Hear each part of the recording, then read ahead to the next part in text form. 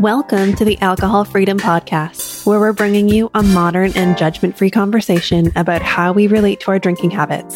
I'm Michelle Kapler, and you've got episode 35.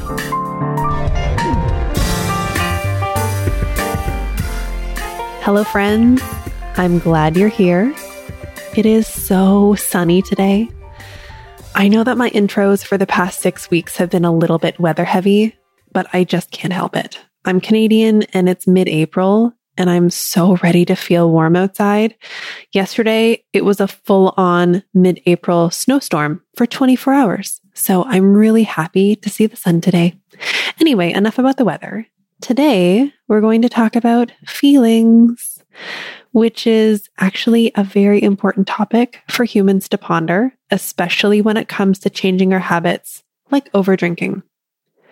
When we are looking to make a permanent and sustainable change to a habit, and in the context of drinking, we might be looking to quit completely or simply reduce the amount that we're drinking. But when it comes to making sustainable changes to these habits, we must consider how we process our feelings, especially the negative ones. There are a few components that we need to consider when we're looking to actually make a change to a habit. We need to look at acknowledging and managing urges to drink. We need to manage the way we think about our life circumstances. We need to be willing to feel discomfort, and we need to learn to feel our feelings, especially the negative ones. I've talked at length in other episodes about those first three considerations. So today I want to address the various ways in which we approach our negative feelings when they inevitably come up. So why is this? Why do we need to worry about something like feelings? The reason is because our feelings are ultimately what drive our actions. Anytime we do something, for example, pouring alcohol into a glass and ingesting it, we are doing it in response to a feeling that we are having. And on the flip side, when we do these numbing behaviors like overdrinking, overeating, overworking, overspending, overusing social media, binging on Netflix, when we are habitually doing these behaviors, it's usually because we are trying to avoid a negative feeling. So for example, when I was drinking heavily, I was almost always trying to avoid feeling anxiety.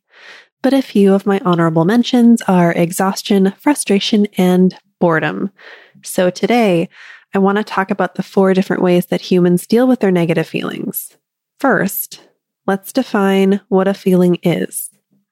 A feeling is simply a sensation that you feel in your body. And what causes our feelings? It's essentially how we're thinking about something, and that creates that feeling in our body. So what is a negative feeling? A negative feeling is an unpleasant sensation in our bodies. It doesn't feel good to experience negative feelings. I gave a few examples above, but there are more like sadness, irritation, anger. There's depression, grief, disappointment, fear. And the thing about this human experience that we're all having right now is that negative feelings are a part of it. 100% guaranteed, no exceptions. All humans feel negative emotions about 50% of the time.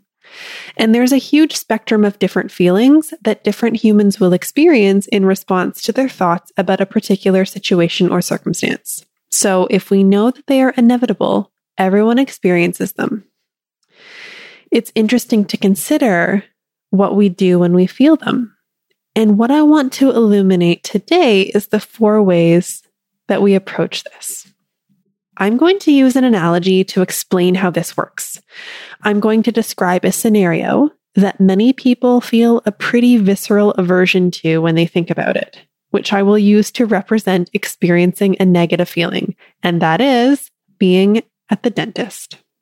So, picture this. You're in the dentist chair, and you're there because you need a root canal. Super fun, right? I bet your body is already feeling some stuff already.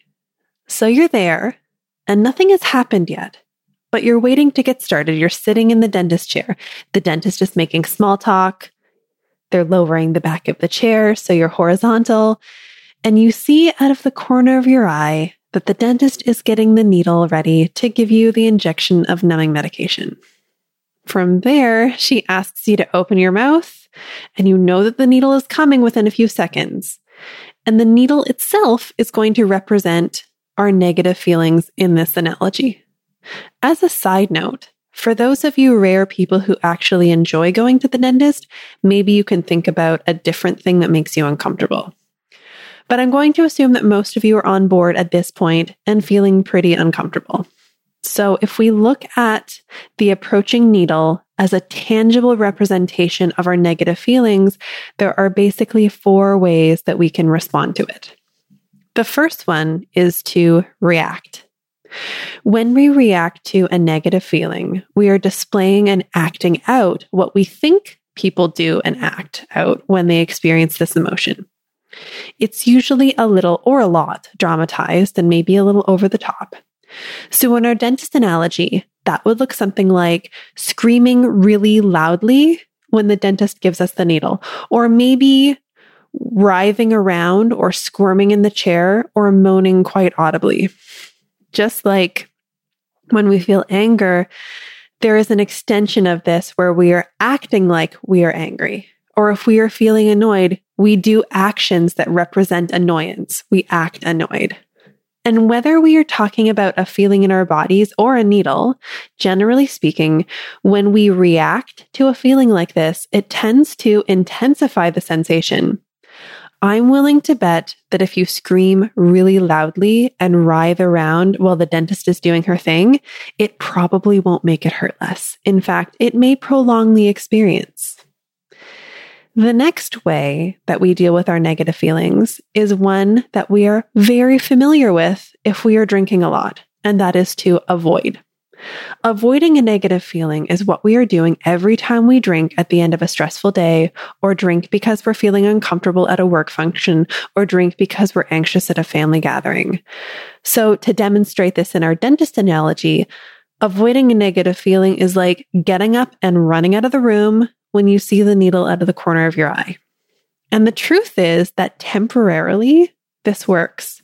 By getting up and running out of the room, you don't have to feel the needle in that moment. But the problem is that the root canal still needs to be done. And you will need to come back and sit in the chair and feel it eventually so you can get your tooth fixed. And the same is true when we drink to avoid feeling our negative feelings. Think about that stress and exhaustion you feel at the end of a workday. When you come home and drink a few glasses or a full bottle of wine, it might temporarily allow you to avoid feeling your stress and exhaustion, but it's usually worse the next day when you wake up and the alcohol's worn off. Or if you're anything like me, you'll wake up at 2 a.m. and can't get back to sleep, and the stressful feeling is back in full force at 2 a.m. If we just keep drinking every night, it doesn't actually resolve the negative feelings. It just delays them. It just pushes them to the next day, pushes them to the next time that we're sober. And in a lot of cases, it actually intensifies those feelings, which is what leads to the cycle of drinking every night and feeling like you need a drink to be able to unwind. There's a bunch of neurochemistry to consider in this equation as well. And if you're interested in that, I highly recommend that you check out episode 26 called Trigger Thoughts, and I'll link that up in the show notes for you. The next way we deal with negative feelings is to resist them. In our dentist analogy, this would look like when the dentist comes close with the needle, you reach up and grab their arm to block them from doing what they need to do. Or as they come close to you, you punch them in the face. Now, I know that the way I'm describing resistance of a feeling in this analogy is a little bit on the violent side, but that's actually kind of how it plays out in our bodies as well. Resisting a feeling can be pretty easily recognized when we're looking at our cravings and urges, which also fall under the category of negative emotions. An urge or a craving can be under that category of those negative feelings. Resisting an urge is that white knuckling energy that you may have experienced before when you're trying not to drink. It comes from willpower. It comes from all I have to do is just say no. It's this idea of pushing through the pain and fighting. It's that inner dialogue of, I shouldn't be feeling this. This isn't right. Something is wrong. This is terrible. I hate this. I shouldn't have to do it. And the trouble with resisting a feeling is that it doesn't actually solve for the feeling or make it go away. In fact, it generally creates a lot of pressure and friction and stasis, which usually means that the feeling intensifies. It gets worse and worse until you actually deal with it or do something to avoid it altogether, like having a drink or running out of the room when you're in the dentist chair. The problem, well, one of the problems with grabbing the dentist's arm or punching them in the face is that the root canal is still there and still needs to be fixed, and you still have to get the needle. And I'm going to bet that the dentist is less likely to be gentle and patient with you if you grab her arm. And it's likely that you're going to feel the needle even more when you finally do open your mouth because your nervous system is highly stimulated at this point. The last way that we can address negative feelings is to allow them. And in our dentist analogy, it looks something like this. We're in the chair. We know the needle is coming. We take a deep breath and we close our eyes. We understand that it will be uncomfortable, but we open our mouth and allow the dentist to give the medication. It sucks. It hurts. It doesn't feel good. But in a lot of cases, if we open and allow and relax, it ends up not feeling as bad as we thought it would. The worst part is usually thinking about the idea of getting a needle rather than actually getting the needle itself. The anticipation of it is usually worse than the sensation itself. And I found that to be true with negative emotion as well. So how do we do this? It's not that difficult, though possibly unpleasant, to visualize allowing a medical professional to give us an injection, but it's a little bit less tangible when it comes to feeling our feelings. How do we allow our negative feelings to be in our bodies without acting, resisting, or avoiding them? I have a few episodes that might be useful to you if you want to really get into detail about this, especially the ones when I talk about managing and allowing urges. That's particularly applicable to drinking. And they're episodes 20 and 21, and I'll make sure I link them in the show notes as well. To give you some ideas for how to get started on this, what I want to say is that the best way to practice allowing negative feelings is to be curious about them. And that comes from asking questions. When a negative feeling comes into your body, let's use anxiety, for example. Ask yourself questions about what's going on. What are you feeling in the moment? Where are you feeling the sensation? Does it move? Is there a color or texture to the sensation? Is it hot or cold? Is it tight or is it loose? If you could name the feeling, what would it be? When we ask ourselves questions about the sensations we are experiencing, we're able to get out of our minds and what we think about experiencing the feeling and into what we are actually sensing. For me, I almost always feel anxiety in my chest when I experience it. It's stuck and contracted. It doesn't move. It feels very hot. Shame, on the other hand, also feels very hot, but I feel it on my cheeks and on the back of my neck. And sometimes it moves into my stomach as well. And irritation, I feel that in my gut. It feels hot too, but it's red and it's heavy. And these descriptions can change each time I experience the same feeling. When we're able to ask ourselves questions about what we're actually feeling, we can begin to process those feelings.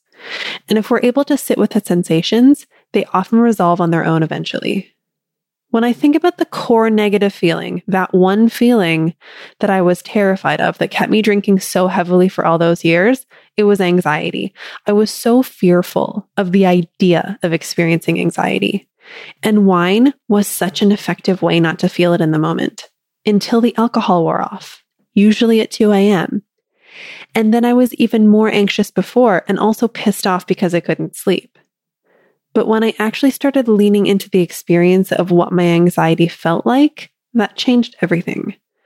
Now, I want to acknowledge that some folks experience anxiety due to a medical condition, and that's a conversation that they'll need to have with their doctor. But even if that's the case for you, you are still in charge of how you want to think about the anxiety that you experience. Because anxiety is inevitable if you are a human. Some experience it more frequently and strongly than others, but no one is exempt from experiencing it from time to time. So what would it be like to view our negative feelings as just part of the human experience? What if experiencing negative feelings didn't mean that something's going wrong? What if we could just feel it for a while and then see what happens? How about you? What are the negative feelings that are driving the habits that you want to change?